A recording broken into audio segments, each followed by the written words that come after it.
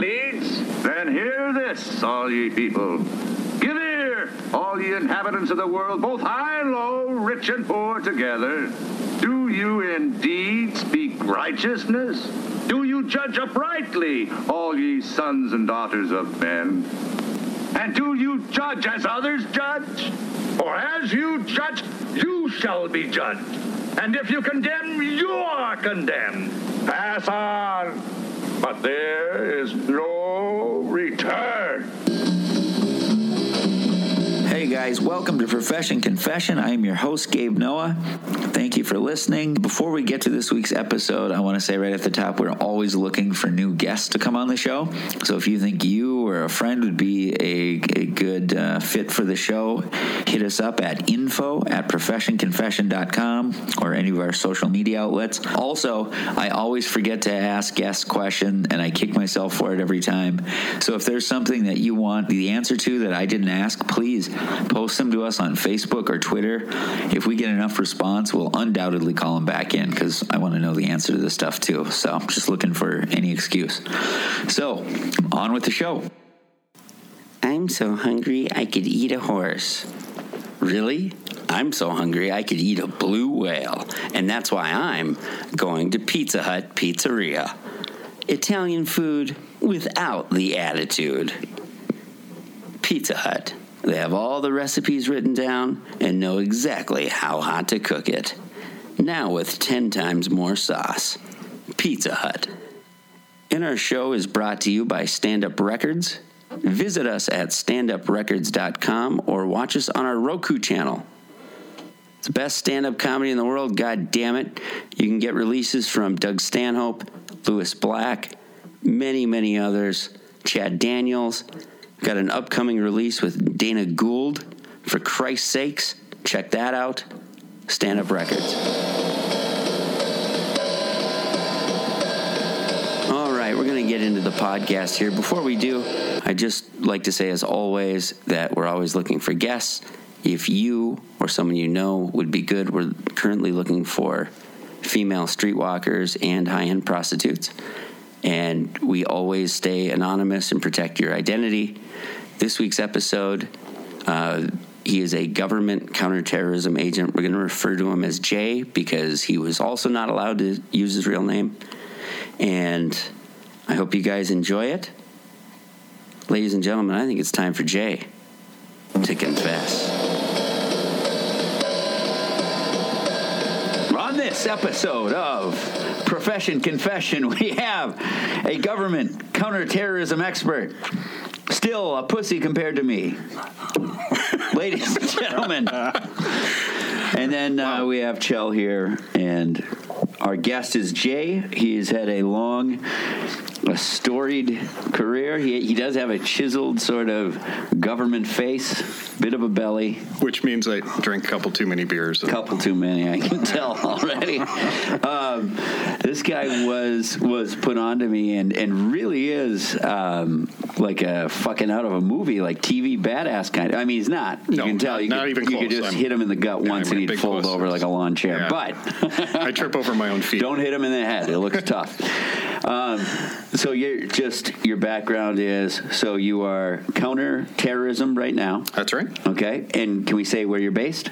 Out of Minneapolis. Okay, in Minneapolis. Yep. Please don't say we're in Minneapolis. Oh. I like that people think this is a national show. I'm just joking. Some major metropolitan place other than Minneapolis. That's at cool. A city near That's a you. Cool place. And let's see. And then you've done undercover narcotics. Yep, I worked narcotics task force for a couple of years. Which is ironic because I've done narcotics on a huge level. I was curious when we get into that. Yeah, no, that's what we were saying. Cool. I said there might have been a moment in time that we were just two ships passing in the night. Like that guy. Yep. That guy, we're going to meet again. Right, yep. But I'm sure you weren't looking for people buying $20 worth of black tar heroin. Absolutely. Yes. only go to the bottom. You always go to the bottom first. Yep, exactly. Yeah, absolutely. That's how you do any good police work. You start with the smallest fish. Actually, that's not true. I was the Michael Jordan of drugs. Excellent. Let's see what else. So then Bomb Squad. I did. brief tour in the military with the bomb squad and some other things. So got to play with explosives and So you're a nervous blow guy. things up. Yes, I shake. As you can see, I shake Right. constantly. This because must be really hard for you to do this podcast. They literally told me, you shake constantly. You should play with explosives and minute electronics that could kill you at any moment. You're the guy. Absolutely. I'm the guy. So there is so much shit here that I'm fascinated because we've done nothing but criminals. So there's so much stuff that I'm fascinated here. I don't even know where to start. Chell, where do you want to? How about this? Let's start where he's at now. Counterterrorism, because this is on my mind. Would you say? Is there as many bad guys out there as you think, or worse? I think there's probably more out there than you'd see. No shit. I think part of it is, and not to brag on me, because I'm brand new. I don't know what the hell I'm doing. I'm still figuring it out. It's a multi-year process to figure out this complicated system that is terrorism. But the folks that are on the other side, they're good at it or they're stupid at it. And the stupid ones are easy to find because they go on Facebook and say, hey, I'm a terrorist. Right. And then we oblige them and knock on their door. Right. The other ones do other things and make it much more complicated. I think there's a lot more sympathetic people out there, and it's debatable as to, do those people decide to pull the trigger one day, or are they just Facebook warriors? And they're not. So, of course, the obvious question is our big Somali community here, which I am a Somali sympathizer. And, but that said, I acknowledge there's a huge people from a country that has a lot of hostile parties and all that stuff. It's just only natural that we would be at risk. Would you say that Minneapolis will have a terrorist attack in 10 years? Like, is it inevitable that we'll have something, would you say? I would say, yeah. I mean, we saw, we were just up in St. Cloud, which, of course, isn't that far from here. I can commute in an hour and a bit, with a kid running through the mall with a couple of steak knives. Oh, yeah. Jesus Christ, yes. That was only, a month or two ago? Yeah, I've done no research. That's right, neither have I. That was my big hard-hitting question. Will there be a terrorist attack? Yeah, there was one 2 months ago. Well, you think about, most people, I think when you watch the news, that one didn't get a lot of press. Number one, St. Cloud, for people who don't know it, is kind of a smaller town. Right. It's kind of out in the sticks where I come from. It's not well known for anyone outside of Minnesota. You wouldn't think of it as kind of this hotbed for radicalism, but all of a sudden you get a kid who shows up one day with some steak knives and tries to take a lot of people out before he's killed. That's a terror attack. It is, even though it's not a guy with the outfit. I think because it wasn't a bomb or it wasn't a whatever, it didn't get that big shooting coverage. People. He just grabbed a couple steak knives and went to town. And so we have to go back and figure out, okay, is that just a one guy thing? Is that just the guy who watched too many YouTube videos? Like the rest of us, but a different channel. Right. And decided to go crazy one day, or is there something more there? And that's the hard part. You got to piece that together over a lot of time and a lot of smarter people than me. Honestly, I'm just I write just a guy who diffuses bombs. No. Yeah. These days, I just write strongly worded emails and attempt to move bureaucracy along. So there's a big refugee thing politically, right? Yep. Where they're trying to stop, like Trump is trying to stop the refugees. How does someone, your job is watching the Somali community. I would imagine that would affect you directly if a whole bunch of refugees came here. What are your thoughts on that? Interesting question. I know. For the that's why we're back here. It's what I do. Yeah. That's why I have the microphone.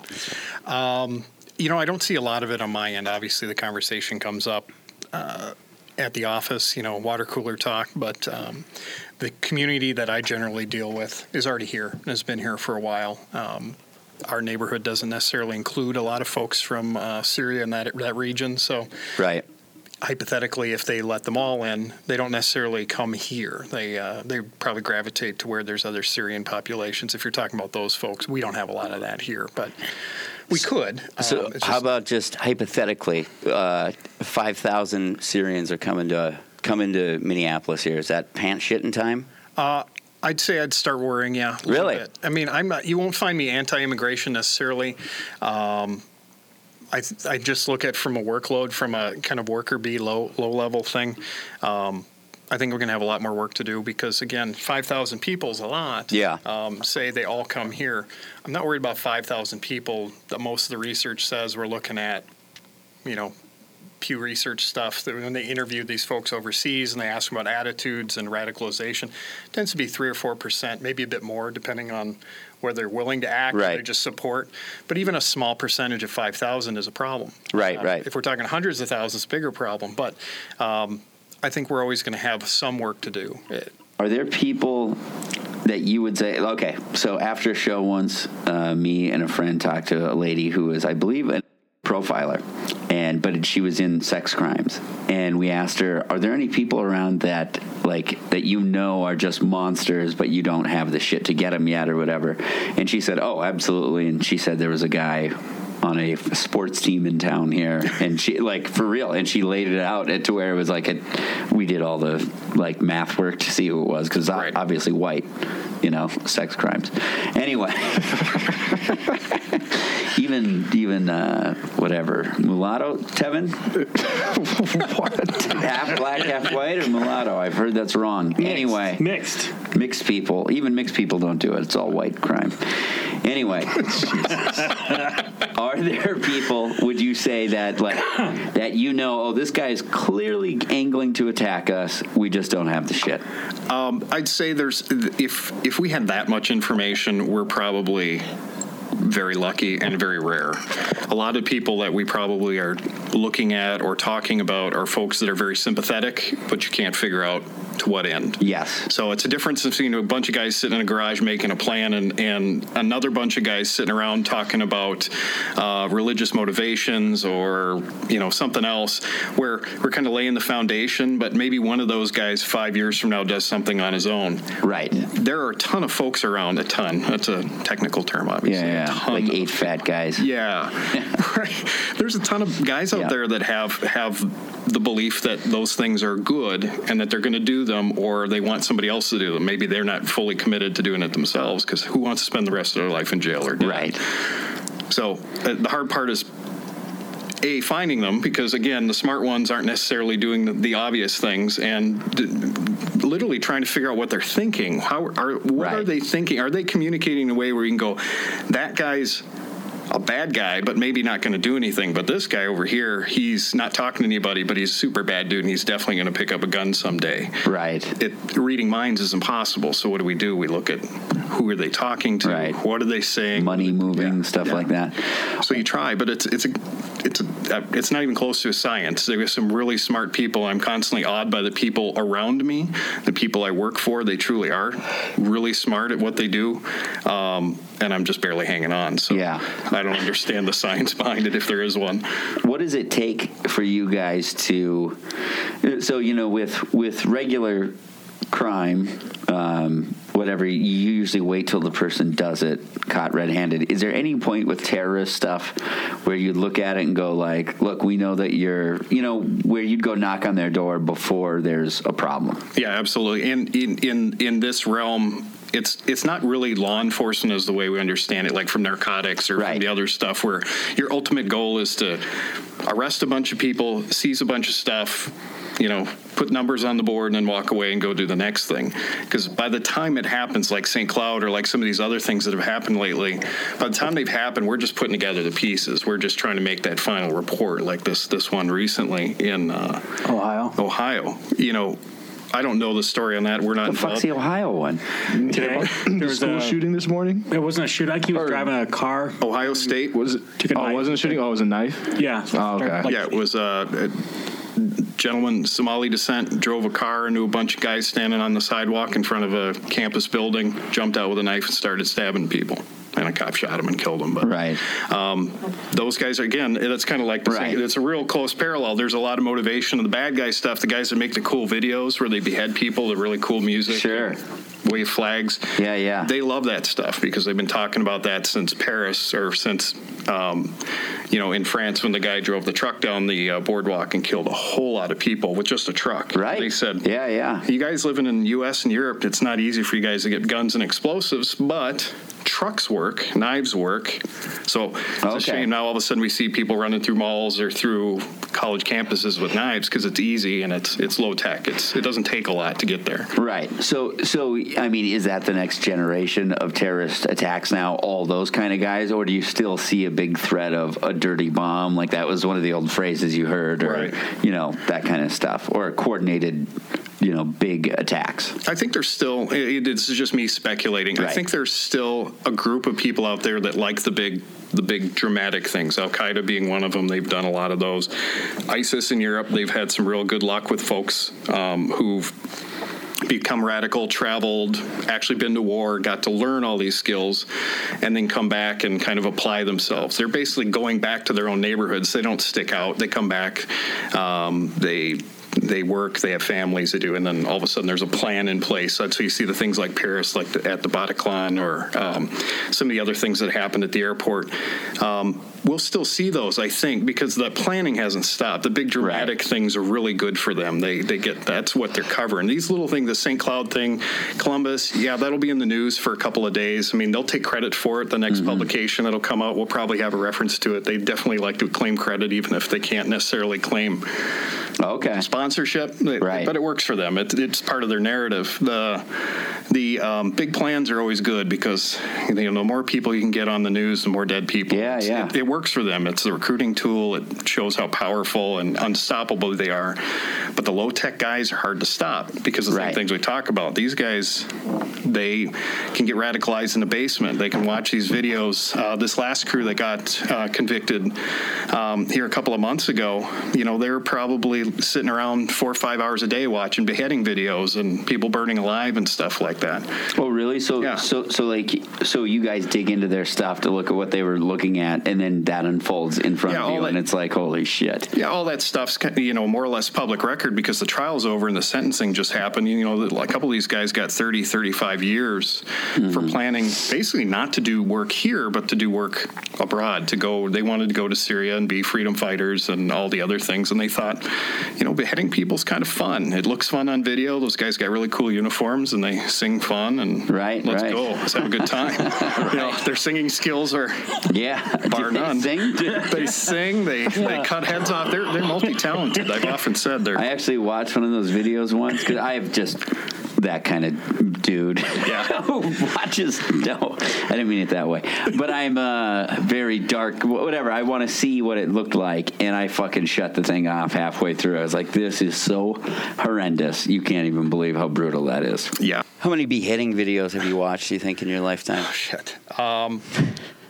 I have watched a majority of the relevant ones recent, the ISIS ones, because a lot of them were in the trial.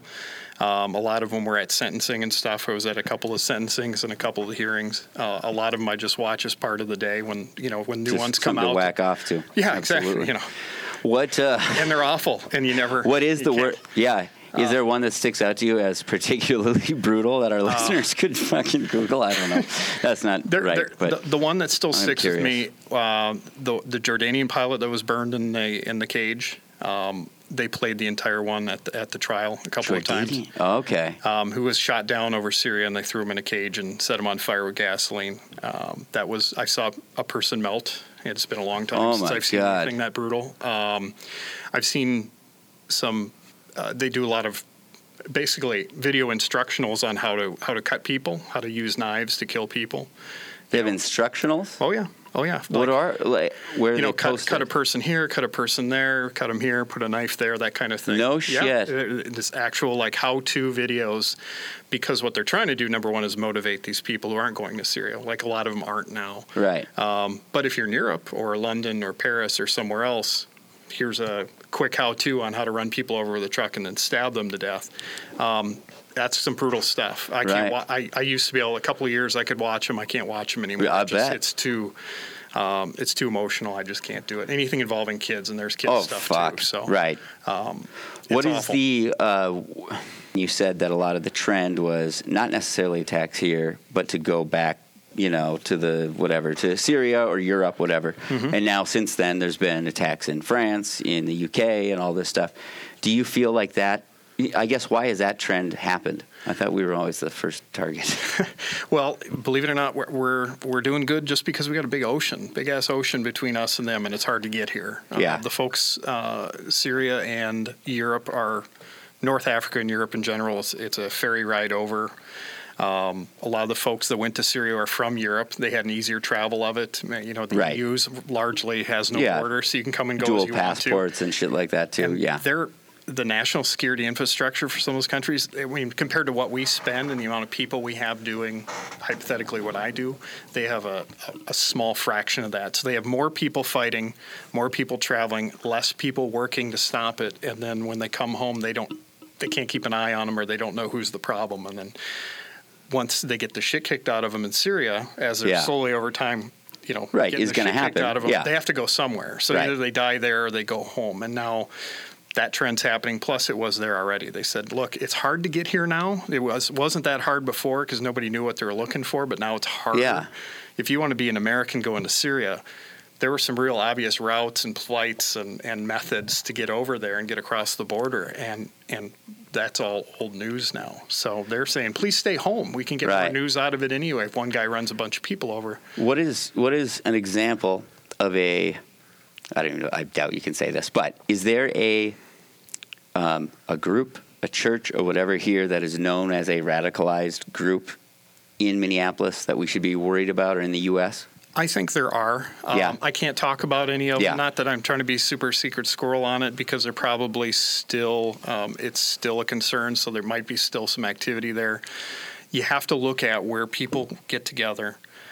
In the context of mine, where you look at kind of religion as a motivating factor, you have to look at, where's the motivators there? Are there folks that aren't necessarily traveling but are mentoring? Mm-hmm. And I think we have that here. I think they have that in other places. So I think that's never changed. And maybe some of those guys are smarter that know, look, I can talk about religion and martyrdom and jihad and some of these other concepts and say, if you appreciate any of this stuff I'm talking about, there are things you can do. I can't do it. Talk to me after the service. Yeah, we'll we'll close the study session, go on to something else. So we'll dye our beards red and fucking hoop it up. Yeah, so I think that's. I sound racist when I say that, but it is funny that they have red. Whatever, it's not funny, but it is funny. It is funny because it's weird to have a red beard if you're a black guy. So what is it? What's your take about the San Bernardino attack? I mean, was that? Do you think, in your opinion, was that reported as? Do you think that was terrorism? Yes. Do you think that was reported in the media as terrorism, or do you think it was played down? Again, a lot of the stuff I can talk to you about on the terrorism stuff is just from, open source, just case file, not necessarily case report, official reporting, but I'm part of the reason I end up doing what I'm doing is I'm kind of guy who just reads forever. I pick up stuff and I read. And so I did a lot of reading after that one and went to a few conferences where the chief or somebody involved in that will talk about it and mostly in front of a law enforcement audience. But I think as a consumer of the news, regardless of my job, I'm kind of a news consumer. I'm that guy. And I thought they did a decent job. A lot of what the news gets wrong happens in the first couple of hours, kind of like this thing today. You have to watch them catch up. And I think when they caught up, and they did so pretty well. I mean, I'm not a professional media consultant. I think they did okay because the last thing we can do is start telling things that are obviously terrorist or appear to be terrorist focused. Oh, it's just a workplace violence thing, or it's just a random crime thing. What we do is we kind of we make the error and say something isn't a problem if it's a problem. We don't all have to hide in our basements because of terrorism. We just have to acknowledge there's a problem and go forward. And so if the news can get that story out there a little bit more accurately quicker, I think we're all benefit. And I think they did an okay job of it. I don't blame them, though. I've seen how fast these things that we talked earlier about law enforcement and some of the troubles in law enforcement across the country and locally. It's hard to keep up. It's hard to get the right information out there fast enough so people actually have an accurate idea what happened. I think they did a good job, though. I watched that kind of develop over a day or two and then heard a lot of the after action stuff. I think they did the best they can. They had some good good lucky breaks, and they did some good work. How often after, so this is just the normal fantasy type question, but how often in Minneapolis area, or I guess wherever, but your expertise is here, how often would you say attacks are thwarted that we don't know about? Or if they ever thwart an attack, do they always let us know, because that's a good gold star for law enforcement? Boy, that's harder to do. Some of the stuff. So you guys just sitting around with your fucking thumbs up your ass? What did you... Did you get something? Like I said, I do some strongly worded emails most of the time. That's right. So, some of those things will come across if we're lucky. A lot of the folks that are doing the really serious planning aren't necessarily doing it out in the open. Again, especially we're in a context of we've already put a bunch of folks in jail, real significant local politics and arrests and ultimately conviction. So they're not necessarily coming forward. We hope that they continue to do so, but a lot of it, we're just going to have to get lucky. Somebody says something online, or somebody says something to maybe a community member is actually willing to come forward and say, hey, not for nothing, this guy's talking some crazy stuff. You should look at him. That is really, really comforting. Yeah. It's hard. We just got to get lucky, because it's a game of attrition for us. We can't let down all these strongly worded emails I joke about. Yeah. I have to be there every day. The whole team has to be there every day, because if one thing comes across tomorrow, just a minor, it's like picking a sticker off of something. You can't get it all at once. You got to work on the corner a little bit, and if you get lucky, you can pull it off. I could do this job for 3 or 4 years and never have a case go to trial. It's not the goal necessarily. The goal is to make sure we don't miss anything. Yeah. So how do you do that? If we're able, and by me, I mean the smarter people around me, not me with the strongly worded emails, but the other people. Right. If they're able to find a way to make people very uncomfortable, like you said, if there's not enough to charge somebody, right? We're talking about very significant federal charges, terror related, and a significant amount of years go into these investigations.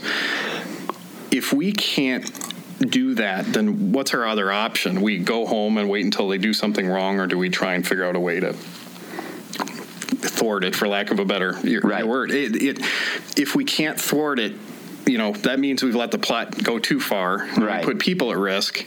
But I can't arrest people for, I think the term we heard a lot, and kind of the counter narrative for this recent Somali case was thought police. We don't thought police. You can think whatever you want. It's when you turn thoughts into action. If we can get to the point where we identify somebody who looks like they're going down that road, but we just don't have it, it's just not coming together. They're not saying anything. They're not making plans. They're not going into a conspiracy. What can we do? And I think you can just make people's lives difficult. I think you can say, look, you could very well knock on their door and say, by the way, I would like you, or some agency would like you to show up one day and talk in front of a grand jury and talk about stuff you don't want to talk about. Mm-hmm. Or maybe you're not, maybe the United States isn't a comfortable place for you right now. Maybe there's other places you'd rather be where this. I'd like to say that this girl I dated in college. Yeah. Maybe the United States maybe there's is just not a better place for you. So I think you can, when somebody is aware, a lot of what we do, nobody necessarily would know unless it was in the news, or unless it ends up in the federal courthouse with the protesters and with the national news. A lot of it is locating, the hard part, the finding where the trouble is coming from, and either diverting that, making their lives a little more difficult to go ahead, or they get to the fact that they go, man, people are looking at me. I cannot do this anymore. I will just shut down. And so that is common practice, somewhat, to kind of go like, we see what you're posting, we see who you're talking to, we don't have anything, but let's go knock on your door and let you know that we know. It's definitely an option. I don't know. I couldn't tell you, number-wise how many door knocks there are, but I think if we're out of options, the other option is to just make your planning a little more difficult by saying, look, you're noticed, your activities, we arrest your friends, or we're interviewing your mom and dad, or we're doing stuff like this. That word travels fairly quickly. Why are they talking to mom and dad? Well, they're not talking to you about your expired driver's license. It's something else. And you hope that makes a difference. It doesn't always. And maybe you'll never know 5 or 10 years down the road. Those motherfuckers that keep going, they're cold. Imagine that, or whatever, as CIA knocks on your door and you just keep going. All right. There could be. How about as far as tips and stuff like that? So when you guys get one, I don't imagine it's a 58-year-old white guy from Anoka calling up and going, hey, I think these Somalis are up to some no good. You got to get over. And then you go there and sure as shit, they're doing something. Yeah. Do they inform on their own community often? My experience is very little. It's a tough community. They're very close knit, and even though there's undercurrents there, they're not necessarily, again, in my experience, they're not super thrilled to share that with government. Mm-hmm. Especially since this last trial, the kids that went down for ISIS, the 9-10 kids that went to prison, or they were real offended by that for multiple reasons. Number one is the common thought was a lot of these folks were entrapped. There was a lot of, free our boys and fundraising and stuff, and the use of informants really didn't help that. It helped us, obviously, because, again, how would we know unless somebody is inside the community? It's not if I showed up in Cedar Riverside, I'm a cop. They know I'm a cop. I can't make inroads there, so we have to have people in there. But it's just like dope work or like anything else. Right. If I don't have people inside, I can't do anything. It's really hard to see it from the outside. So long answer, really short. It's hard to do unless you have the community participating. Community's really holding tight right now. How about this? So this is this could be just one of the dumbest questions you've ever heard in your life. Oh man, I've heard. But I don't have. Go ahead. If there was no counterterrorism effort in the Twin Cities area, how many attacks do you think there would be? Like, would there be a monthly attack? Speculating. Who knows? I imagine. My guess is over long enough figure. I try and get in. I try to know everything, but no, I think. You probably see a couple. I think right now the trend for our local area tends to be focused on traveling overseas. The downside is the better we get at recruiting people out of here to leave. Correct. Okay. Or recruiting themselves. I mean, that's what we saw with this last group. You get some really good friends together that you trust, and you watch a lot of cool videos, and you talk to some buddies who maybe made it over already. That's the draw. Now, as they start having problems overseas, the pushback is, man, it's hard to travel now because people are looking for me. And they were learning the scams. Like, nobody goes to Bulgaria to go to a beach vacation for one day and then fly back to Minnesota. The harder we make it so it's a double-edged sword, the harder we make it for people to leave, the more likely either they quit find a new way. So we win one, we lose one. I don't know. So I think you'd see more question, here. What'd you say? What? Maybe more. I mean, 5 a year? I know this is a dumb question. I don't know. Probably, I'm just insisting on an answer. If you're just talking local stuff, I mean, if we allowed people just to work out these groups and allow them unencumbered, probably every few years, something bigger, because they're not being stopped, they're not being nudged, they're not being pushed in a way that they go, boy, I should really not do this. Right. Every couple of years you could have something big, but it wouldn't necessarily be here. It could be anywhere. Right. So then another way to put this, because I just try to put my hand, whatever. I'm an idiot. But it makes me wonder, would you say there are 100 dudes in Minneapolis who are constantly plotting? Are there 1,000? Are there 10,000? No, my guess you're looking at fewer than a couple of hundred. Okay. The question is how do you delineate between a group of supporters that believe it, that say, and because we're in the United States, you can say that. You say, I believe in violent jihad overseas. Joe believes it himself. Yeah, and he can say that. And I go, congratulations, I got a great video for you to watch. You might enjoy it. You'll love it. But you can't stop thought, and in a lot of ways you can't stop speech. So how do you figure out who are the truly bad guys? So maybe you're out of a community of several thousand, you have fewer than a handful that are seriously hardcore. I mean, just throwing numbers at the wall, and maybe even fewer said, I'm going to turn that into some action. Right. I mean, you could be looking at a fraction of a % of an entire population, but you only need the one. Of course. I mean, you need the one here, and you need the one in St. Cloud, and you need a few over in Paris, and you're looking at less than a dozen people in what, a year? Right. What do you think? So how about, like we've been talking about Somali community mostly here, or Muslim, like the typical terrorist profile that everyone has now. How much attention is paid to the white separatists and all that kind of stuff here? Is that an issue that even comes across the desk these days? It does. They have, there are groups that look at specifically, they're kind of broken down on kind of threat groups or focus areas. And there are people that work on basically domestic terrorism stuff as well. It's not forgot; it's still there. I don't work on that side of the world, but I do get to see some of their stuff every now and then. They're definitely busy. There's always there's always. I mean, no matter politics aside, there's always a group of people that are anti-government that trend in that direction, and so there's definitely still people looking at that and keeping current. We haven't forgotten, as I'm not the federal government, but the federal government hasn't forgotten about the domestic stuff. It's just some things end up in the news now that become kind of the big thing. The other stuff's still happening. I mean, there's plenty of other groups out there besides ISIS and Al-Shabaab, and I hope that somebody somewhere smart enough to cover them all. What are things that, and then we're going to get off terrorism pretty soon because it's fucking boring the shit out of me. So I always think whenever there's football games, whatever, big gatherings is of course the time that like you go like, oh, is this when it's going to happen? So you, as a guy who works in this, who pays attention, do you have kids? Mm-hmm. Okay. Do you take your kids to big gatherings? I do. You do? I do. Okay. And it's because you have fucking faith, or you don't like your kids? Can't just I throw it in the air and see how that. My kid's constantly paranoid. Why does Daddy always have a gun? He's always looking around. No, I think that's great to hear. No, I do. It's hard. You still have to live constantly, and my wife is nice enough to remind me every now and then that you got to be a normal person, be a normal family member, normal father, have a little girl.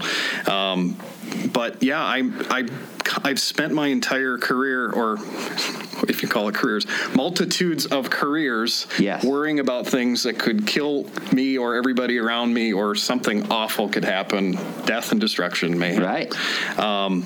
So all I think about most of the time is death and destruction. Yeah. It's what I do for a living. How do you punch out from that? I mean, that's... So are there scenarios, and this, I just go to fucking TV. This is my whole touchstone for the world. But I just go like, are there moments in your life where you go like, we are hunting this dude, we think something bad's going to happen, but now my shift is over and I have to go home now. You know what I mean? Like, how do you walk away from it? The further away from being in a patrol car and in a uniform, the harder it is to turn off.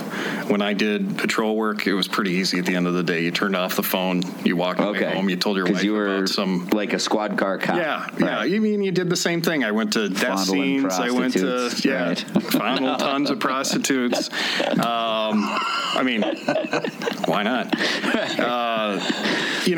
The dope stuff, just the day, and not even just because it's all minor traffic shit. Stuff, parking tickets, neighbors yelling at each other, people throwing shit at each other. It's life, and of course your job is to be there on everyone's worst day and not take it home with you, which is hard enough as it is. But at least that day you can turn off the phone and go home. And then they threw me in narcotics and they said, "Here's a second phone, so you already have the other one. Here's another phone, and by the way, this phone rings all the time because people constantly apparently want to tell you they're getting arrested and they want you to help them out because they help you out with stuff. And so your phone's always ringing, or somebody's always finding a pound of dope in some hotel room, and they say, time to get up and write a warrant, or sit around staring at an empty van for 12 hours waiting for it to move. I mean, it's not glamorous, but that phone never shut off. And then I got this other job, and all of a sudden they gave me a third phone and said, now don't turn any phones off because God knows what's going to happen if you turn a phone off. Right. And then you wonder why you don't sleep for days. Really? No, I'm kidding. I sleep fine. I was going to say, you seem very alert. I would like to It's getting a little late for me. Your speed dealer. No. Yeah. So you didn't pursue this? I mean, this trajectory of your career? It sounds like they kind of said, go do this. Or, I mean, how did you... The easiest way I can describe my life in the shortest possible way is I've done everything by accident and everything in the completely wrong way. If I wanted to work in terrorism, I should have done something 20 years ago that brought me here 10 years ago.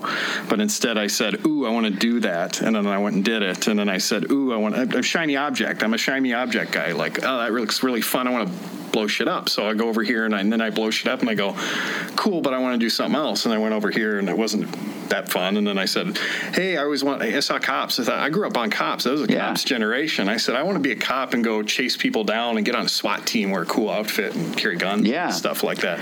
And then I did.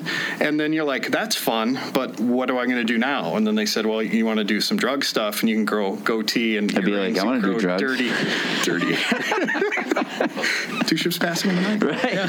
So how about that? How'd you find it? Because I do want to talk about that almost the most. But before then, how'd you find out? How does one find out they like to defuse bombs? It's completely random. Basically, you say, I want to find the smartest people I can find, not me, but everybody else. And I want to make sure they don't care about living. And I want to give them years of ridiculous training. And if they make it to the other side, I'll let them play with explosives. Yeah, but how'd you even start? You're giving yourself shit here because you're a good guy. But really, how do you start? How does that even start, the first day that you go on? I walked in. See, I told you I did everything the wrong way. Right. Most people join the military. They either come from college and they go and become officers, or they're young and they say, I want to do something with my life. I want to join the military, get some direction, get some guidance, learn a skill, and get out and get a job. Well, I was 26 Or I'm going to go to jail for robbery. Right, and I got to get a judge said, judge said, get out of here. Right. Don't come back in 4 years. I had a degree. I had a tremendous amount of debt. I was working armed security in North Minneapolis, getting guns pointed at me all the time, people trying to run me over for $8 and $8.25 an hour. Right. And student loans, car payment, shitty little apartment, and no one would give me a job. I wanted to be a cop. I wanted to work, cool Fed job. I wanted to be out there, U.S. Marshals, Tommy Lee Jones, chasing bad guys, jumping off waterfalls. Well, he didn't do it, by the way. Yeah, he never did, but it was a fun ride while it lasted. Yeah, Harrison Ford was a nice old guy who was totally framed, and I still believe that. Yeah. But when I was 26 and sitting around going, God, I got to get a job and no one's going to hire me. I got to do something. So military was I ended up there. I ended up at a recruiter in the suburb of the cities, and he said, "Oh, hey, how you doing? Blah blah. What do you want? What do you want from me? You're a lot older than most of the kids that come through. I'm 26. I've been working forever." And I said, "I need a job. I need 4 years or somebody to let me do something cool or something cool like that I can put on a resume and then come out and be a cop." I said, "I'm not having any luck right now. Somebody give me a break." And he said, "Oh, we don't even talk to you. You're a college graduate. That's 100 miles away at the other office." I said, "No, I want to actually do dirty hand stuff. I want to get out and get dirty." And he said, "Well, what do you want to do?" And I said, "I don't know, give me some brochures. I don't know, what the hell do you do? You fly planes and blow shit up." I would love to see the bomb defusing brochure. Yeah, so they show you a brochure of the guy wearing a bomb suit driving a robot and holding a stick of C4, and they said, "Hey, well, you can do that if you go Is test." That true? Yeah, more or less. Yeah. We should see that brochure. Yeah. We should get that from the website because that is hilarious. There is. I don't even know how you persuade someone to fucking whatever. Well, clip what you do is you tell a 26-year-old, "Look, you can play with explosives," which is mildly, at the biggest stretch of imagination, mildly law enforcement related, because there is some equivalent to that in law enforcement. I don't do it, but and then you say, "We'll give you $3,000 to sign up for it if you go, and if you pass all your medical tests and you're smart enough to do a written test, we'll give you $3,000 if you make it through basic training." You are dumb. Yeah, $3,000. Yeah, I think I got $3,500, but I had to pass the basic course before they'd even write a check. And at that point, I think my base pay was probably $800 or $900 a month, so I wasn't even making bills to go to the military. So there is something in you that you do seek this stuff out. I mean, there's something. No, I'm severely broken. No, I am absolutely broken in my head. Have you ever in your life done the movie bomb defusal, clip wire on a live bomb? I have done a lot of training to do that. Simulated stuff, some pretty intense stuff. They've gotten very good at that. But most of what I did involved regular, what we call ordnance, just regular bomb shit that somebody, when I had the pleasure of spending a few months in the desert in 03, 04, and anytime the wind blew funny, something came up. Yeah. Lord knows we've been bombing the hell out of it for about 15 years, and then every time the wind blows, there's a bomb that somebody just said, kicked it out of the back of a truck, said it's not worth my trouble to put back in a box and ship home. So you'd go out there with a block of C4 and blow it up, and then you go high five the guy next to you, and then you go back and drink nothing because they wouldn't let you drink anything anyway. So and then you do wear that big old like suit and everything and walk out. I did a lot of training in the bomb suit. I'll be honest. Yeah, I pretty much. I actually had a training day where we were in Florida actually, but it's an exercise. It's got some code name, but basically it's an exercise that says we're going to pretend that a runway just got bombed because we're Air Force, so it's all about runways and airplanes and stuff like that. This just got bombed. You're like, by who? They go, it doesn't matter. Just there's bombs everywhere. They don't like people. They're angry. They see you. They don't like metal. They don't. So you're like, well. Oh, I don't care. So I took off all my clothes. I was wearing a little pair of silkies. Anybody in the military knows what they are. They're like half underwear, half running shorts that are not sexy on anybody who wears them.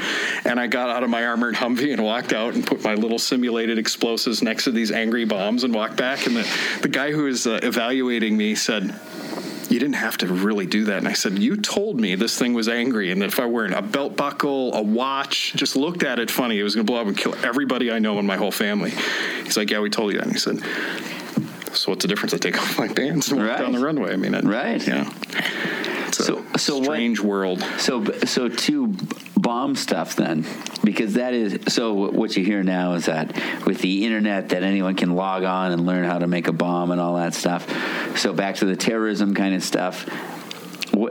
So is there an effort by the government to censor that stuff, would you say? Or is it just something that people can make certain bombs and you just... I think that cat's out of the bag. I think the internet killed any concept of... If people ever have the image of the government as this all-encompassing filter that says, this stuff is incredibly harmful, we can't let anyone look at it, they're all going to be terrorists and blowing shit up. They don't. They can't. It's just the cat's out of the bag. There's too much. Any white high schooler from the suburbs can go on YouTube and figure out how to blow something up. White people wouldn't do that. But would you say it's the last black bomber you've seen?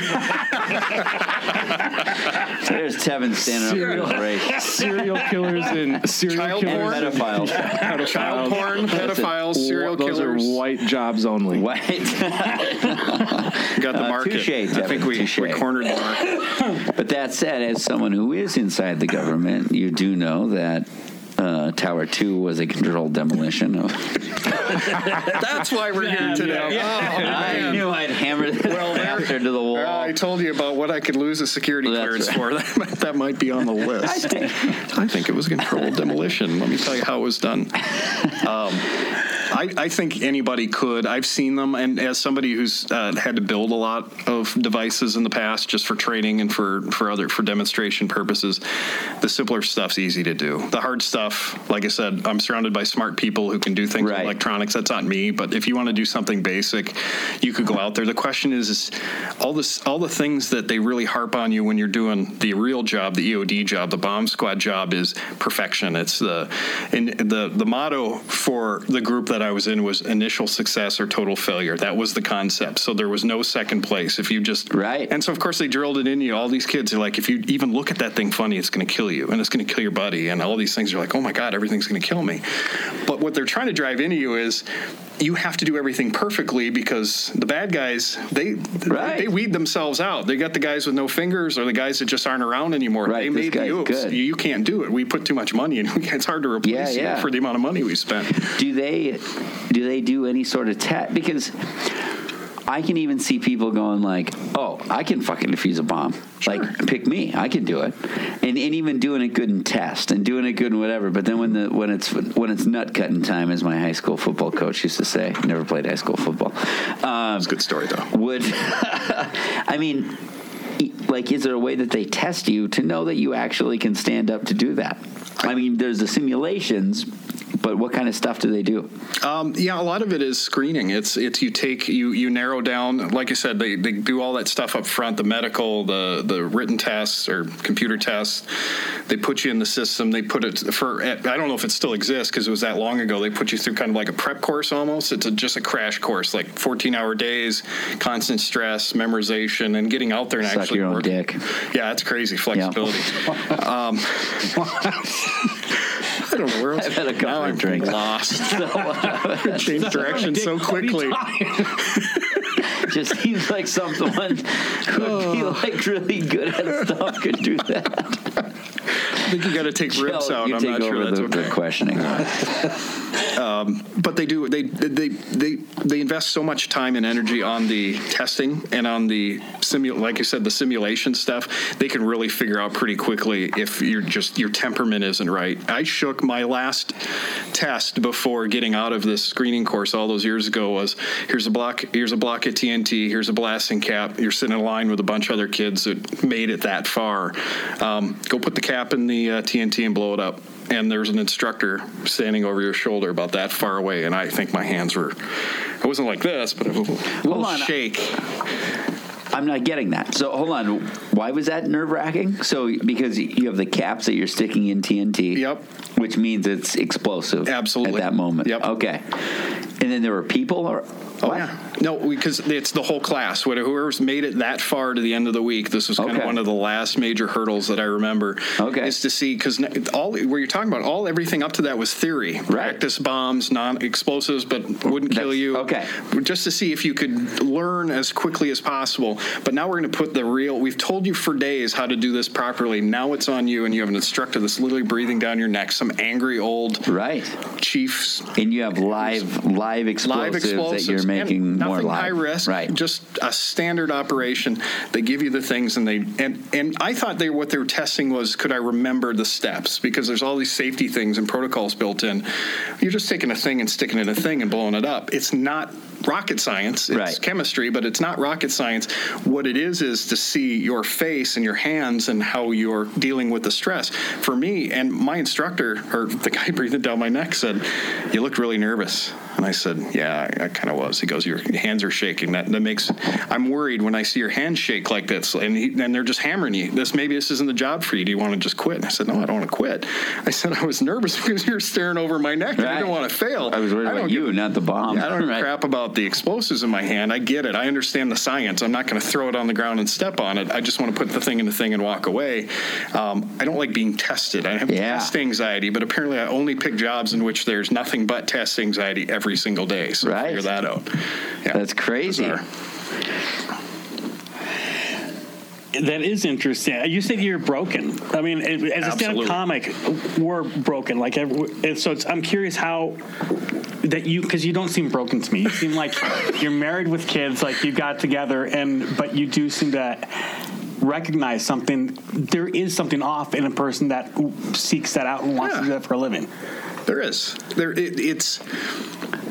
I think part of it for me was go out and do something, but don't waste your time. Like, I felt like I was playing catch up. I didn't start this train until 26, and by my standards, the way I grew up, I'm already 8-9 years past the curve. I should have been, done with college, onto the career. I wanted to be a biologist. That's what I got out of high school. I knew my entire life I was going to be a biologist. I got to college. The only thing I ever wanted to do was go into genetics. Who in the hell goes into genetics? You want to spend your entire life in a lab coat? I froze my ass off one night at the University of Minnesota campus in St. Paul waiting for a bus to get me back to my frozen car. And I said, why am I doing this? This sucks. Yeah. And I went to liberal arts for criminology, and I saw where all the beautiful women were that I missed for the last 4 years. And I said, that's enough of that. I'm going to go do something fun. So if there was the Minnesota Vikings NFC Championship, we're ahead by 7 points. You learn there's a bomb in the building. Someone's got to go defuse it. Would you choose you to go defuse it? Sure. Yeah. Yeah. Like I mean, I would. Is that? They wouldn't want me. They would kill me if I even thought to do that. Why is that? It's not my job. That's not my training. And my training and experience is different in the military than it is in the bomb squad world. I'll go to Fusel Bomb. Yeah.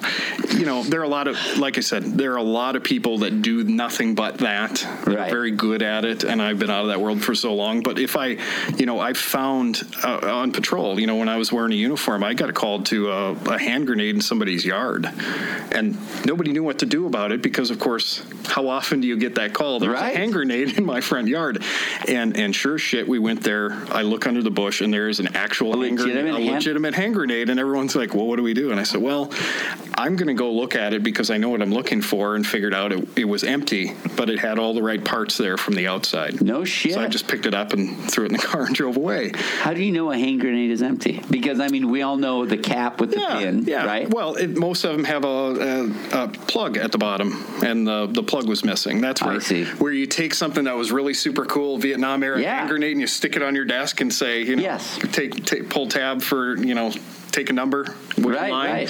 That's all that is. It's just a hand grenade that somebody took all the good stuff out of the bottom and left the rest there for a cool desk toy. But somebody had obviously lost a souvenir in the yard, and they find stranger stuff. I don't do any of those calls anymore, but I work with people. There's a couple of bomb squads in the metro area that I know a few of their guys.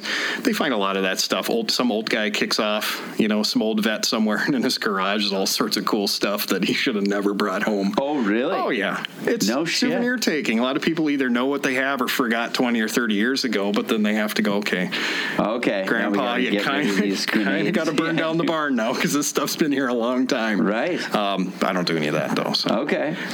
What is it? So this is the last terrorism thing that I've got, at least. But what is your nightmare scenario in Minneapolis? Like, what is the thing that sort of keeps you up where you go, I don't want this to happen, this is the shitty thing? For me, it's become personal now. A lot of the stupid things I used to do for a living was me single, me without a family. And so everywhere I go now, I see my kid and my personal scenario.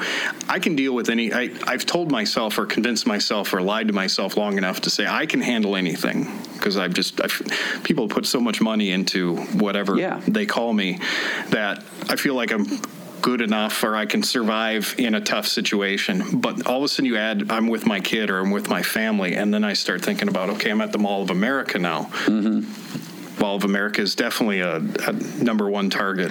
That's exactly it's on the news all the time. What are the top 5 targets in Minneapolis, would you say? I don't know what they all are. I know a lot of videos were made that mention Mall of America. That's public information. Okay. I think you're looking at anything that's these days it's symbolic, all about symbolic, and if not symbolic, lots of crowd, lots of people that are vulnerable. So you put a lot of people in a small space, sporting events, even as simple as today, you put a bunch of people on a lawn that could be a target. One of my comedy shows. Right.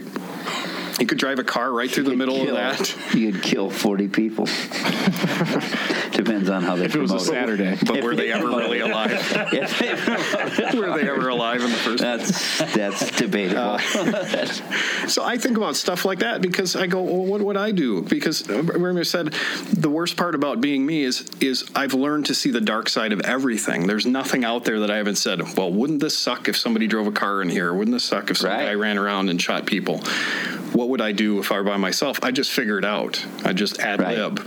But you can't do that when you always have a 5-year-old on your heel. And you're like, when you're trying to tell them the sky is blue and they're arguing it's orange.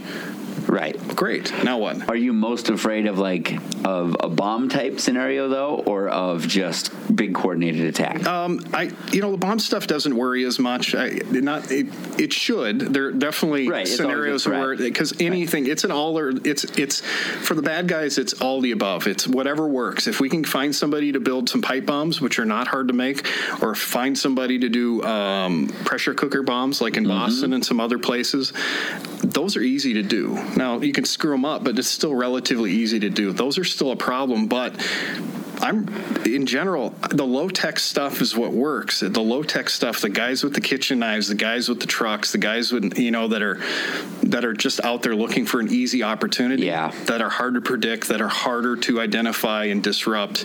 Those are the guys I'd worry about more. Not that those other things don't give me cause for concern. It's just walking around my day-to-day life. there's so many vulnerabilities. So how do you live? How do you talk to your family? How do you even go out? I mean, because you could just shut yourself into your house and say, my house is safe. Right. Well, yeah, that's good. How do you relax? I mean, do your coworkers, and I mean, is it for the most part you guys are hard drinking, kind of hard drugging kind of people? Absolutely. It does. Hard drinking like that. They're doing lines of coke.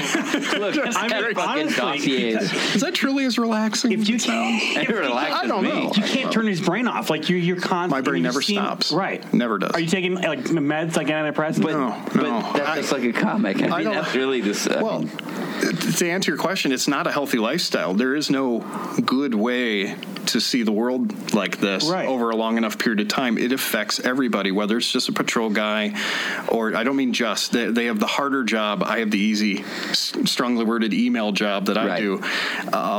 They have a harder job that they got to try and slough that off at the end of the day when they take the uniform off and go home, and not just dump it on your kids and on your family. Yeah. I always found it, for me, it was personal, because when I realized I was not doing good father stuff, like I just wasn't being a nice dad, I had a revelation once where I said to my wife, and she's went through this wild ride with me since after the military. And I said, the things that make us good cops, the things that make us smart and savvy and looking out all the time and protecting ourselves, make us awful partners and make us awful parents.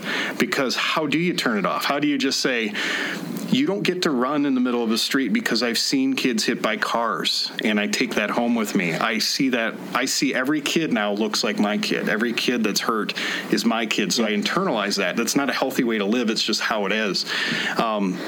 How do you detach that? How do you become where it's not personal? I don't have a good answer for that. Right.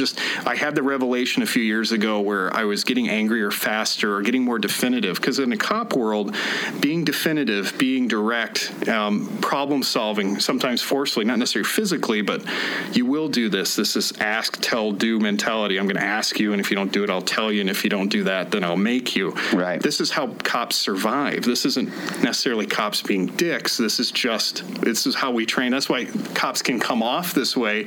Yeah. People don't understand the mindset.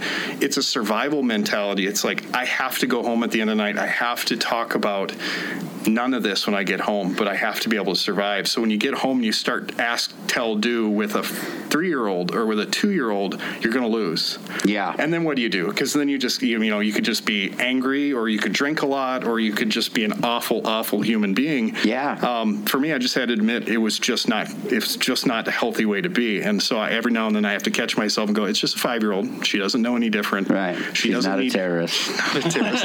It's still young. She's still young. She's not in the age range yet. But how do you I at the same time, I can't shelter from the world, but she's not old enough to understand the stuff that I know or the stuff that we've seen. Yeah. I still have to be a good parent who talks about the sky is blue, honey, and this is why. I don't know. I just make stuff up. But, what do you feel like your outlook on humanity is? Like, I mean, do you have a negative view of the future, or do you... Well, I guess I'd have to parse that out in two parts. Humanity, generally fairly negative. Just, and I do nothing with terrorism. It's hard to be. You have to have the perfect mentality. I'm not it. I've said it up front. I wasn't meant for this job. I just kind of ended up here in a weird evolution. To not end up in a place where you question humanity a little bit, I think you have to be delusional, or at least you're able to turn it off at the end of every day and reset in the morning and you're back to zero.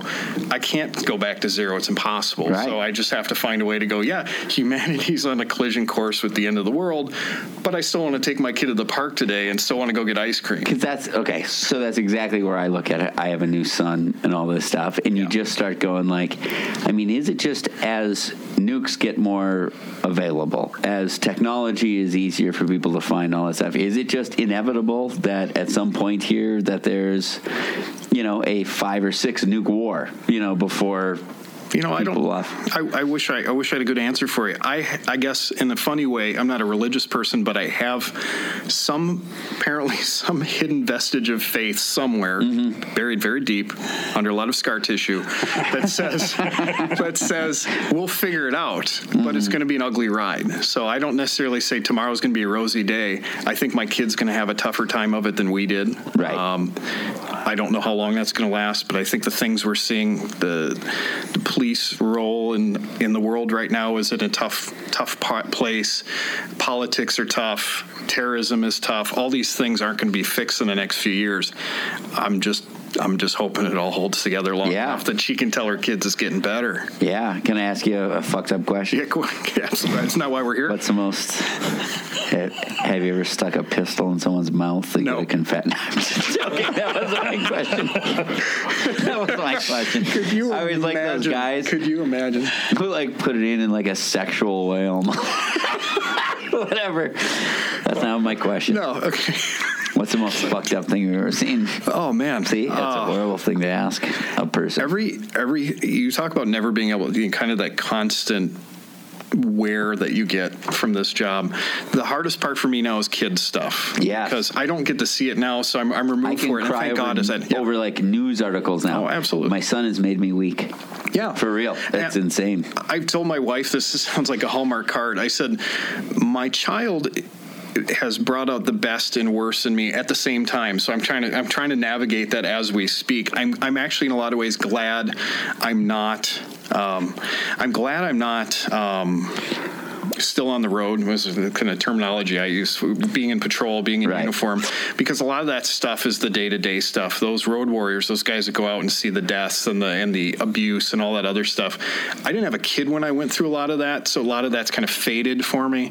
But anything I see now, especially when I was doing drug stuff, being in, especially with meth and some of the other things, seeing children living in those situations, especially in meth houses, there's something very unique about meth and people who use meth and families of meth addicts with small children. I still probably get nightmares about it. It's not one event, it's cumulative, but we've just seeing kids you show up where parents are unconscious and they're sitting in a living room type absolutely thing. I've seen kids in their bedroom, in their diaper, and all the adults in the room are actively smoking meth, glass everywhere. If you've ever seen a meth house, it's hard to wash the filth, just the feeling of filth after you get out of there, the carpets, the smell. They always say that cops can smell meth addicts on their skin because it comes through, it's all synthetic shit and it comes through your skin and all that horrible stuff. And there's something, it's hard to define, but there's just something different about being in that environment. And you see an infant or a small child in that, and you go, I can't even let you stay in here right now. So you're trying to figure out, I'm not part of this family. I'm only here for at most a couple of hours. Yeah. I'm supposed to figure this all out. And so you call social services, you call whoever you can, somebody at the county, and so you have to get down there now. And they're like, well, do they have a grandma they can stay with for a while until we figure it out? And you're like, no, this is the problem, is obviously none of those support structures have worked, and we're completely past that. Long story short, the kids stuff always bothers me the most. The other stuff, the deaths, you see a lot of death. I mean, I'd never seen a dead body until I got into law enforcement that I remember. I've seen one. Yeah? No, for real. Okay. Yeah, I saw a guy hit and run in Portland. I was on Portland Avenue in the 50s. I was the second guy on the scene. The first guy hit him. Just a hair too late. Yeah, no, but I went to pieces. It was all fucked. I don't know. It's profound. And then you also see that when someone dies, they don't you don't die like you do in a coffin. Like you lay down with your arms, crossed over your chest. You look like a fucking failed figure skater or whatever. You're just mangled all over the place. There's nothing glamorous. You look like garbage, right? It is. It actually made me believe in a soul, because there's something when it's gone that you're not. I don't know. No, I think you're right. I think if you see enough of it, it's hard to explain. It changes you a little bit the first time you're exposed to it because you're like, holy crap, right? That's a dead body. Yeah. My first dead body, I was just about going on field training. I wasn't an officer yet, but I was riding along with the guy who was going to be one of my trainers, and we went to a suicide at a hotel, which apparently this is what you do. You rent a room, you make a mess of it, and then nobody has to clean up that you know. And then someone rents it the next day. Correct. Jesus. Yes, they clean them up. It turns out they can turn those over pretty quickly. Pretty quickly. Turn it over. That's a good way to put it. And it's why cops all have dark humor, why we're all horrible, awful people after a few years, because if you can't laugh at this guy, in his case, we found part of his brain on the ceiling, and it was still he was long dead. He's probably been dead a couple hours, but there's pieces of what's his head is falling. Of course, he's on the ground, he's dead, and there's a rifle there and all this other stuff. And how do you process that? You go, oh, by the way, there's a guy's head is up there. Holy fucking shit. So, you actually see brain matter, dripping down from the ceiling. So, did you do the TV thing of, puke, the first time? That's what they're looking for. Right. Because that's the funny part, is that was we get to see what Jay is made of. Because is Jay going to run out of here, turn green, and throw up? And And if you don't do it the first time, you'll probably be fine. How about I've seen much worse after that. What's that? You've seen much worse? Much worse. It gets a lot worse. People have been dead a long time. I've heard that. In the bathtub is always a thing they say, right? Yeah. Is that common? Toilets. People dying on the toilet. They die in the toilet? On the toilet. They have an aneurysm or some kind of medical condition. I've seen that. One hell of a shit. Yeah. Kevin from the cheap seats. Yes. The funniest comment of the night. That's one hell of a shit. It's like you waited all night. He's just a predator. I love this guy. But think about that. You go your entire life. You have this preconception that, I'm going to be the lucky one that dies in my sleep, or I'm going to die in this car crash and I'll never know what hit me, or all this other stuff. But people are dying on toilets. People are dying falling downstairs. People are, and they, as you said, nobody dies gracefully. It just seems to be, especially when the police are there, they wouldn't call us if they died peacefully in the hospital room or surrounded by family. They call us when grandma was found at the bottom of the stairs after 2 weeks, and then come fix it. I have the weirdest question, but how do you go fuck your wife after you see, I mean, it must turn you on in some way. I walk. That's been fun. I think I just go home and say, I'll take a Captain Coke in the shower, and I'll see you in a couple hours. Oh, it's so brutal. Shower drinking. That's how I solve it. So there is I do that too. Very underrated pastime. Yes. There is this podcast out now called In the Dark that anyone listening to this should listen to, but it's about the Jacob Wetterling thing, and they did a re-investigation of it, and these are just journalists doing it, and they're just where it's these guys, the Stearns County guys, look so bad, you just can't even believe it, because they didn't even question all the people on that street. Right. Didn't question. There's a guy who they arrested for abducting someone else in that town. They knew he abducted a kid, but they didn't ask him about the Wetterling. It's just, of course, they did do things differently then, and you don't want to put all that shit on them necessarily. It was a while ago, yep. But at the same time, it's oh, fuck, brutal. Right. But whatever. There is a guy who that Heinrich guy or whatever, he had cases with pictures of children in him and all that shit, and they arrested him and eventually had to let him go after finding that. Right. And I just think, as a cop, sex offenders got to be the lowest of the low, right? Yeah, absolutely. And how do you fucking not do the all listen, I was a wild drunk in college. Never this wild. Hang on. That was a bad intro. But I was talking shit to cops on the way out, and they go, hey, let's take this guy out the back way. And then they fucking bounced me off every goddamn wall on the way out of there. And I woke up the next day, said, I deserve that. That's no problem. No harm, no foul. How do you even fucking hold in your hands someone who you knew did something that monstrous and not just fucking put his lights out right in the car almost? That's got to be the hardest part. I don't know. And I guess I've been lucky. I haven't had a lot of experience in the sex crime side of the world. Normally, any exposure to that I would have had on the road in uniform. Right. Kind of taking the initial report, maybe. But once you get into like serious facts and you're going down that road and you go, I think I know what this is. Yeah. You could call an investigator that has a lot more. They have very specialized training experience. We would be well out of our league. I definitely would have been well out of my league to go down that road too far.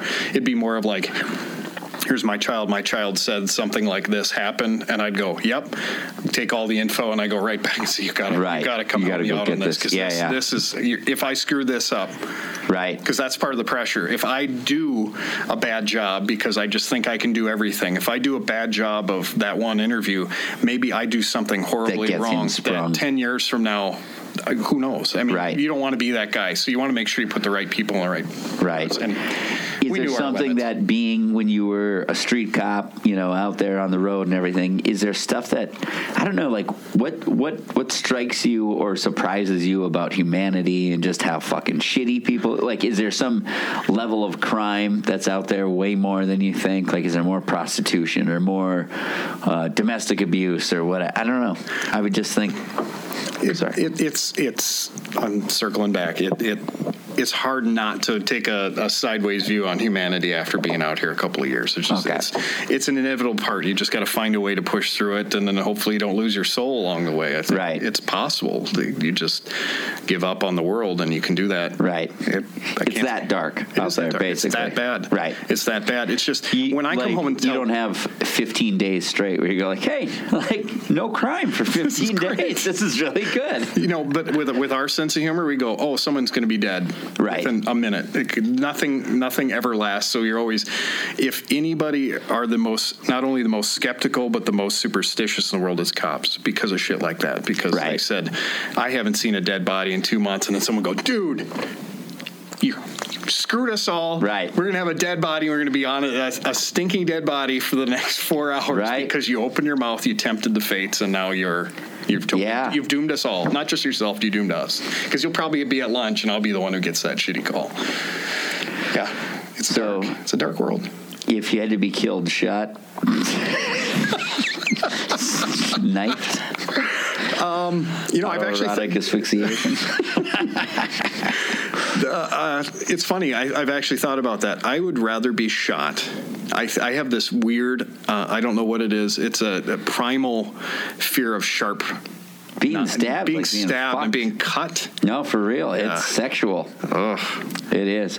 That's why whenever I stab people, I get the lips right to their ear and go, whisper sweet nothings. Yeah, just pretend this is my dick. Or whatever. I don't know. I had actually good childhood. My dad owns a furniture store. But... all right, drug stuff. I worked in narcotics. I looked the role. I didn't do a lot of undercover stuff. I did drive some informants around to some meetings and stuff because I just looked dirty enough to drive an old pickup truck. But yeah. So how did that start? What happened there? They said, "Hey, do you want to do something other than patrol?" And I said, "Yes." What is it? And they said, "You could do drugs." And I said, okay. And then they said, and I said, can I get earrings and lots of tattoos? They said, you can do earrings, you can't do tattoos. I said, close enough. Okay. Close enough. So when they put you on drugs, is it with because this is very much out of TV. Like, all right, you young rook off the street, we got to put him on drugs. And then you dress shitty and all that stuff. Are they trying to get you after a certain person, like the Crips, huh? They control a certain drug trade in town. We've learned on this podcast. Would that be Heron? Heron. And by the way, I did ask him why black people all pronounce it Heron. What did he say? He said, "I don't know what the fuck you're talking about, motherfucker." But no, what else? Is there? Okay, so we know there's a big heroin epidemic now. Mm-hmm. We know there's a big pill epidemic. Meth, we're good on. Yeah, we're shipshape. No problem there. Everything's good. Don't worry about the trunk full of meth. So what do you take? I don't know what the fuck I'm asking, but what I want to know is how big the pyramid is. Like, did you feel that there are drug kingpins in town? Is there dudes getting rich off this shit as far as that conspiracy type stuff goes. Yeah, I didn't get too far up the food chain in my brief time there. But yeah, I think there's probably a handful of folks making decent money.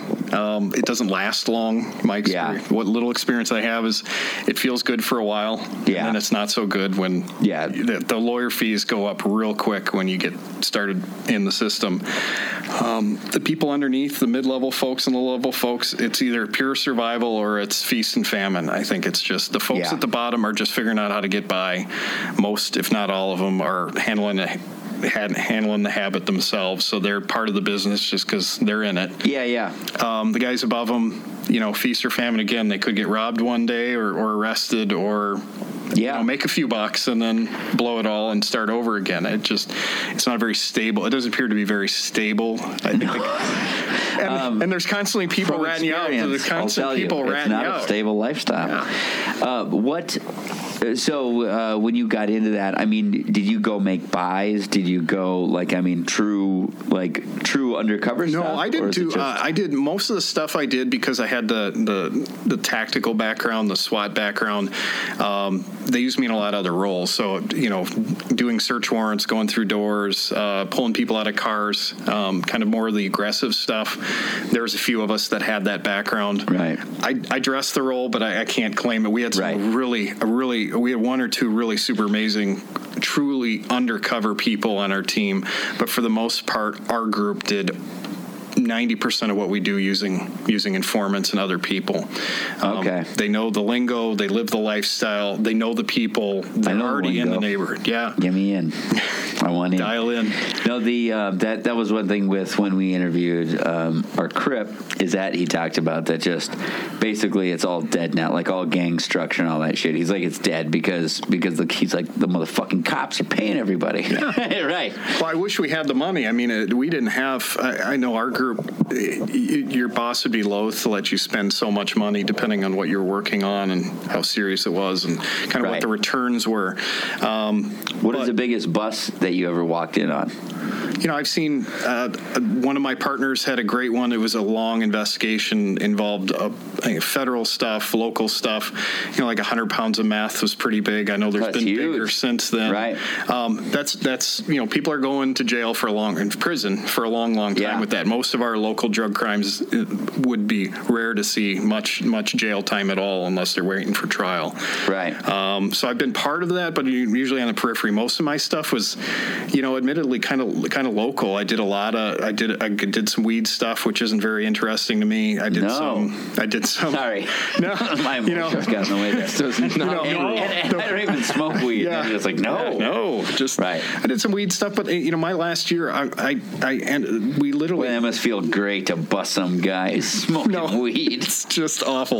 Especially when you got to be, because you can bust into somebody's house or out in some farm field and find a couple hundred plants, but it's going to take you the next 8 hours to dismantle it all, throw it in a truck, inventory, dry it, weigh it, and then nobody goes to jail anyway. So everyone's like, Minnesota doesn't give a shit about weed. Right. I mean, if you don't have 200 pounds in your trunk, nobody cares. So, not that I have a problem with that. It's just that's the trend right now, especially in Minnesota. We haven't legalized it yet, but there's shifting priorities for prosecution, other things, which, again, I don't have a problem with. I personally never enjoyed the weed grow stuff and working the weed cases for that very reason. So that amount of time, I could be working on some heroin stuff or heroin. I can be working on some. I can work on some meth stuff. I mean, because everything I dealt was either meth or heroin for the most part. Heroin or meth would destroy, would truly fucking destroy shit. So So I ended up working mostly. My last year was mostly kids. I call them kids because they're in their early 20s. Right. Heavily addicted and buying a lot of heroin from folks downtown, basically, and then driving it back out to the suburbs and selling to each other. Yeah. I spent about 9-10 months doing that, and that's all I did. A lot of good white kids with good families really pissing off their families. There are a lot of enablers out in the suburbs. A lot of folks that they don't get across our radar enough. This guy just happened to get caught up by a patrol guy. He got stopped coming back from the city with a lot of heroin and decided he didn't like the idea of prison. So here's a deep heroin question. Deep. So, well, whatever. I don't know. Deep. not deep philosophically, but in Los Angeles, the Mexican mafia, La M, as I call them, control the heroin trade there. So it's all black tar because it all comes up through Mexico, and I think it's how they refine it or something. And then there's China white that only rich people got. What do we have here? Black tar, a lot of it. Okay, really? Yep. I've Almost heard. No, I know we've seen it. I haven't. Most of the stuff I did was black tar because it was the affordable. It's kind of the right.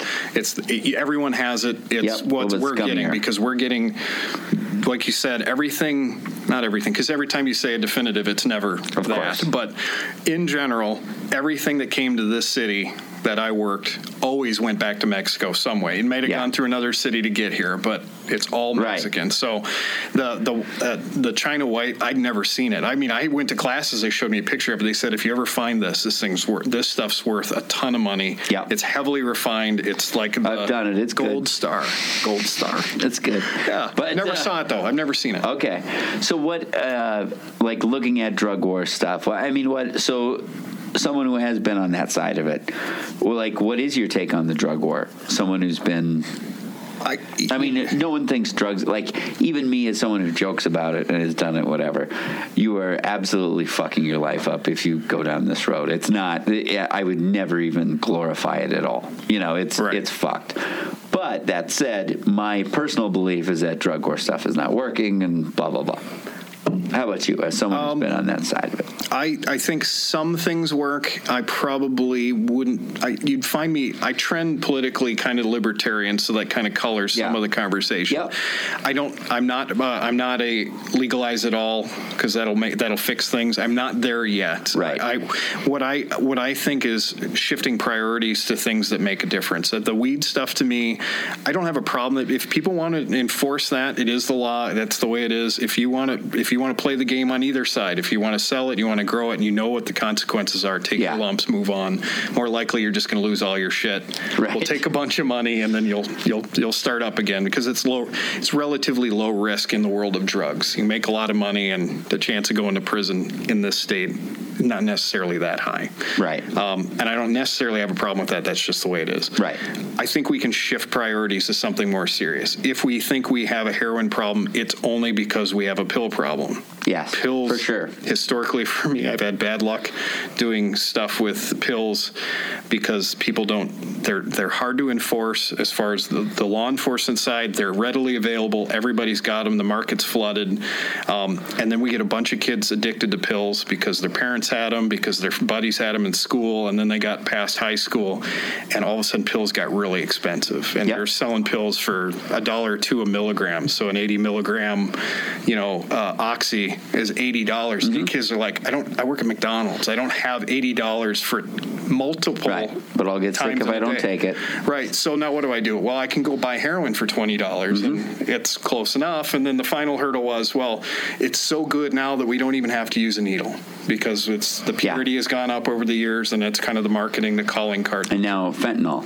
Correct. Which is way worse. Yeah. And the problem is we can make fentanyl, or somebody can. I can't. I have some smart people somewhere in a lab, but if we use fentanyl, we can make an even better product. The problem is people that didn't know or weren't using it before had no idea what they're getting into. We talked to a guy who has a pill press, fake pill press, and is putting fentanyl in them. It's scary if they haven't been doing fentanyl. No, I mean, like, he's a monster, should be killed, as far as I'm concerned. For real. Like, he's a piece of shit. Yeah. But they can, you got, anytime. And now I'll have to probably edit that. Yeah, you got to edit that. Like, for real, though, he should be killed. I know where you live. Because he's going to kill somebody. I know where you live. And that's fucked. Yeah. Right. If I think the biggest mistake anyone in law enforcement or anyone in just the regular citizenry or whoever it is, the biggest mistake they have when they think about drugs, the drug war, drug users, sellers, is not thinking of it like a business. It is an absolute business like all others. They have profit motive. They have loss. They categorize risk the same way companies do. What's acceptable risk? What's the payoff? Profit, loss, the whole thing. They understand there's informants out there, but there's still enough profit motive to push past it. They understand that occasionally somebody's going to overdose, and there's some risk of investigation that comes back home to them. But as long as there's enough upside for them, the business will go on. We can't. It's a business, and if you think of it as something what's crazy else. is that they make purposeful busts. Like basically, we're going to send this car hoping it gets busted because then we send 13 around it or whatever. It's just like, the Mexicans, they understand, cartels, whoever it is, they understand that they have millions and millions of pounds of things moving north, and if they only lose 5%, 10%, that's an acceptable loss. Yeah. When people start losing hands and heads and other things is when that loss becomes unacceptable. Yeah, the point has to be made. We're fortunate most of that violence is restricted to the South. We're not exempt forever, I think. Yeah. Okay. You think it will make its way up here? I think it's inevitable because inevitable. It increases their risk to be visible north of the border. They have to have a certain, again, this is just my perspective. I'm not a global cartel expert. For them, this guy's a global cartel expert. I just became that now. Yeah. Can you write that on a piece of paper for me? It's like anything else. If they do what they do very well in Mexico because they have the fear of violence, they have kind of these public displays. If we forget that they're a business, we don't understand why they do these things. If they thought that hanging headless bodies from a bridge had some positive upside for them, they do it. Right. It does. Or else they wouldn't do it, because what's the point of making a spectacle and becoming a target? Just whatever monsters. It's I mean, they are. They are. Not in that way. Right. But if we forget for a minute that if we just say they're horrible monsters, they're just like cutting people's heads off, we miss the entire point. The point is that meant something to somebody or they wouldn't have done it. And that kind of violence we may see probably in Arizona on the border where there's some reach back there where they can get back and forth. We haven't necessarily seen that. I'm sure there's been some this far north. But don't fool yourself. If they thought there was a point to it, they would do it. They can. They have that reach. I mean, they can send somebody north. They can put people on plane with, $50,000 in cash and fly them anywhere they want. Why can't they send people or pick somebody out who lives here if it serves their purpose? Is that something that you ever saw or knew happen where you knew someone got killed, where you go like, well, this is a hit from south, but we can't prove it? I've never seen it. Okay. And I think part of that is my limited experience. We're looking at less than 3 years of actual dope work and being relatively mid to low level stuff as my background. My guess is there's probably some of it. It's just not out there. Again, if they want it public, it'll be public. It's not that we have to live in fear of this. I think Mexican cartel got blown up as this like evil boogeyman that's everywhere. Their violence serves a purpose, and as long as you remember that their violence serves a purpose, they wouldn't just go cutting your head off because you're the cop who stopped the guy with $100,000 in cash in the trunk. They don't get anything out of hurting a cop or hurting a guy who just, the little low-level guy. That doesn't do anything for them. What does that do is it brings more heat But you're upon a them. global cartel expert. Well, I mean, they might want you. You just wrote it on a piece of paper for me. I'm in. No, don't. Now they're coming for me. I want you to stop talking about this stuff. I watch Breaking Bad. I know everything. Absolutely. After Breaking Bad. There's Mexicans on there, I think, too. Yeah. I got a question, and this is going back to, it's a different topic, but I'm so curious if, when you're doing street patrol, with the tension the way it is now with the race relations and with, Black Lives Matter and all that stuff, it seems like, do you think the training needs to change for cops? Because in my opinion, I know being a cop is a tough job, and you have to be on guard all the time. But sometimes it seems like these instances of excessive force is because the cop is the adrenaline's pumping so hard because they were, in a high-speed chase or the guy didn't pull over. It seems like the adrenaline's getting the best of them rather than they're kind of they just want to beat somebody up. Right. Well, or just that the whole policy is that if you say, go stand over there, and then you don't go stand over there right away, they take that as a threat, and then it becomes extreme because that's the training, right? Is that kind of what you're saying? Right. Okay. Yeah, for me, this is tough because it's personal too and professional. I think cops in general and a vast majority are good cops that make good decisions under awful circumstances. I've been fortunate. I've had very few that could have gone bad that way. I've had several that could have. Picking people to make good decisions under stress is hard. It's getting harder. And unfortunately, I'll circle back around to your original question. The more problems we're having of the type you're talking about, the harder it is for us to get good decision makers into the job to start with. And that's a downside that very few people talk about right now is the scrutiny that law enforcement in general is under, rightfully or wrongfully. I think generally it's overshot a little, but that's personal opinion because I see how the sausage is made. Sure. I understand how these decisions happen. We're missing the opportunity to recruit good people to make good decisions under stress because everyone's looking at this and why the hell would I be a cop now? Right. I talk to cops now who say, why the hell am I a cop now? Right. Which makes your recruiting pool harder. I'm not administration, thank God I couldn't do the job, but imagine how hard it is to get a college grad. I work at an agency that requires a 4-year degree. How hard is it to get a college grad with all the, and we can talk about millennials, a college grad in the door who can actually wants to work and make good decisions under stress and take all that training and make good decisions and not end up on the news. It just got a whole lot harder in the last 2 years. For sure. We're shooting ourselves in the foot because what we're doing is we're killing the messenger. If there is a problem that we can solve with training, I guarantee you they're looking for it now because every decision we have now is on video. It's not always been that way. So now we're wearing video because everyone else is videoing, and at least now we're not going to edit it. That's what's insane. It's crazy. crazy. How much There's that video stuff, and you go, it still happens on video. It is, and I told you, it's. If I could solve it all in one conversation, I couldn't. The issues are too big to tackle in one conversation. You're having people are making decisions under stress that have been trained to survive. And people say, well, you give them this warrior mentality. And then the people they're stopping are more on edge because of it. And so what's happening is we got this cyclone now where cops are more on edge because they're seeing more hostility on the street. I don't see it personally, but I know a lot of people, and I value their judgment. They're seeing more open hostility where before people would just say, sir, I need you to go stand on the curb. I'm dealing with you right now, but you're kind of getting in my face. I need you to stand over there. And people 10 years ago, 5 years ago would do that. And what we're seeing now is instead of that happening is you're pulling out your cell phone and it's an automatic interaction. Yes, I'm not answering questions. I don't have to answer questions. It's like you need to answer questions. The officer is the one is there to restore order. So it seems like it's really going in the wrong direction.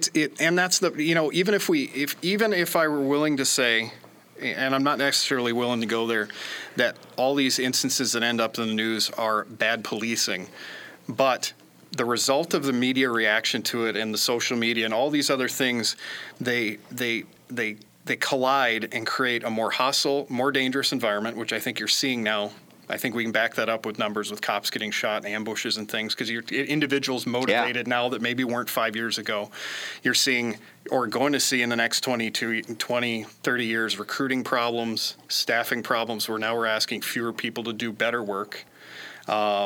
You're going to have all sorts of other issues now where 5 years ago maybe we didn't have that, or when I was on the road I didn't have that level of hostility, and that creates this environment where now everything's a crisis and every cop shooting is a bad shoot and every person shot was a victim and every cop is bad, and I reject that out of hand. I can't reject it strong enough because I know what it's like. I've pointed guns at people and said to their faces, if you do this thing, I will have to kill you. I've yelled at people. I said, I will shoot you in the face because I need them to understand. I've actually done it. I've said, I will shoot you in the face right now if you don't take your hands out of your pocket, because at that point in my decision-making process, they're driving the bus. It's their decision. It's all fit right. Their decision is to comply and then complain about it later. That's their decision. If I offend you or if I make a bad decision, and it happens, we're humans. We're obviously, I've all this hour-long conversation here, all this stuff we take home with us. We make bad decisions.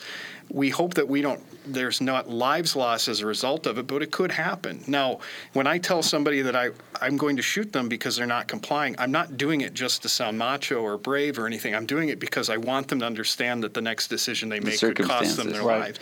And unfortunately, I've been there on a couple of occasions where I've been real close, and it wasn't my convince people who aren't cops that it's not the cop's decision to shoot. It's the other person's decision, or a series of decisions that have put them on a path that end up with a gun, that end up with somebody being shot.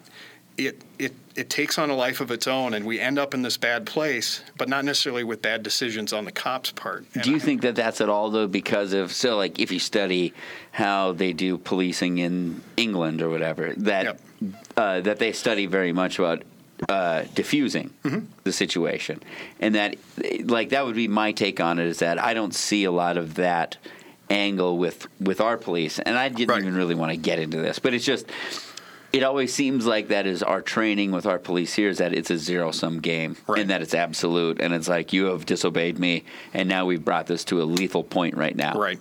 Like, I don't necessarily disagree with you on that. I think, again, part of the answer is not a short-term. Part of the answer is picking good people, picking the right people with the right kind of personality that understand that it's not necessarily about giving orders. And it is. I've done it myself. You can get to that point really quick where it becomes less of a conversation, more of a monologue. But good training, I have no problem. If somebody said tomorrow, we need more of this training, we need more, I know our agency and most now are really getting behind the mental health stuff where we can't specialize in mental health, but at least giving us more tools on how to talk to people. So maybe it's a fucking impossible job. Well, it is. But if you think about it, a lot of the deadly force situations may involve somebody with a mental health issue at that moment. Right. And we're not trained professionals in that. Right. But how do we talk to somebody who doesn't even see reality the same way you do and is holding a knife? Hey, I co-host a show with Chill. Right. I mean, he's on antidepressants. You haven't stabbed him yet. That's great. The bottom line is, I think more tools are better. I'm fine with that. I thought, you talk about equipment tools. I thought the taser came along at the right time where it allowed us to back off and not put hands on everybody. Yeah. Because that always ended up, anybody who's been in a fight knows that everyone gets hurt. It's just a matter of who gets hurt worse at the end of the day. I thought that was good. I think more training on mental health. I think more training on de-escalation. There's nothing wrong with any of that. I think as long as we come to it honestly and say, we think this can help, we'd like you to try some of this, but you still have a job to do. And yes, at the end of the day, some people just get shot because of what they have done, decisions they have made. And now you've got a cop who has to deal not only with the aftermath, but now the scrutiny that isn't necessarily warranted. I mean, some is, but... This is a good man right here, Charlie. I don't know. So dark. Now you ask me about humanity again. Ask me about humanity again. See what I tell you. Have you ever had to shoot a guy as a beat cop? No. Talk about that. Okay. No. Okay. Come close a few times. That was scary to ask. I took a family pet once. Really? You had to take a dog down? I bet that was hard. I bet that was really hard. Harder than I expected. Yes. I'm a dog guy. But I won't tell you the whole story, but thank you. It involved drugs and an actual pretty nice family. It was a Pomeranian. It was tiny. It was just angry little dog who wouldn't let go of my pants. Right. So you had to shoot it 47 times. Reloaded 6 times. But it's one of these things. At the end of the day, dogs do what dogs do. Dogs are loyal. They're doing their job, and if they happen to come at the stranger who just kicked down your front door, I don't blame them for that. They don't have free will like people shoot do. Them. It's dark. I'm talking about dark. I tell you what. It was. I called my wife right away, and I've called my wife on other close calls of things that you and I have just kind of skirted over. I've called her on close calls and said, "I almost did this today," and she's like, "I go, I know. I'll have that shower drink we talked about." Yeah, absolutely. I had a hard time with the dog, not like, depression or anything, but I'm like, you know what? I'm mad at them. And not them. The family was nice, but they had a family member who put the entire family at risk. And then, of course, after this big, beautiful dog is on the family portrait over the fireplace. I don't make it up. It was actually on the fireplace. I don't blame the dog. I blame the guy who put us in that situation. Yeah. That's on him. Unfortunately, it's on me. I feel bad about it. The dog, like my dog, my dog's worthless, but would just bark and then run away. My dog would turn and kill me. Yeah. I'm scared. They're too big. I'm scared. So I've been fortunate. I haven't had to. My role on the tactical side, we've come close a couple of times, especially on the sniper side that we talked about earlier. But you're just ready for it. I mean, it's not a macho thing. It's just like this is what we train for. And if somebody, again, going back to that, if that person makes the decision that requires this response, most people are ready for it, and that's on them. That's on them. I can answer for that later. Sorry, it's so dark. It ends up so dark. No, hell no. This is great. This is what we want. It's fascinating. We might ask you back sometime. I'd love to come back. This is super fun. This is a hoot. Next time I'll get an Uber and have a couple more drinks. Hey, why don't you find someone who's killed someone, for Christ's sake? Someone with some blood on their hands. Have them on the show. No, this has been awesome. What a fucking great. This is super fun. Right? Oh, absolutely. All right. That was our episode. I hope you guys enjoyed it. Please share and rate and subscribe to our podcast. Please do all those 3 things. I'm so tired of selling furniture. I need to make money off this, so please do those things. Anything you can do. Follow us on Twitter at Gabe Noah Podcast. And if you have any questions, share them on our social media. Or if you have someone who you think should be a guest, hit us up at info@professionconfession.com. So thanks for listening, and please share and all those things. Bye.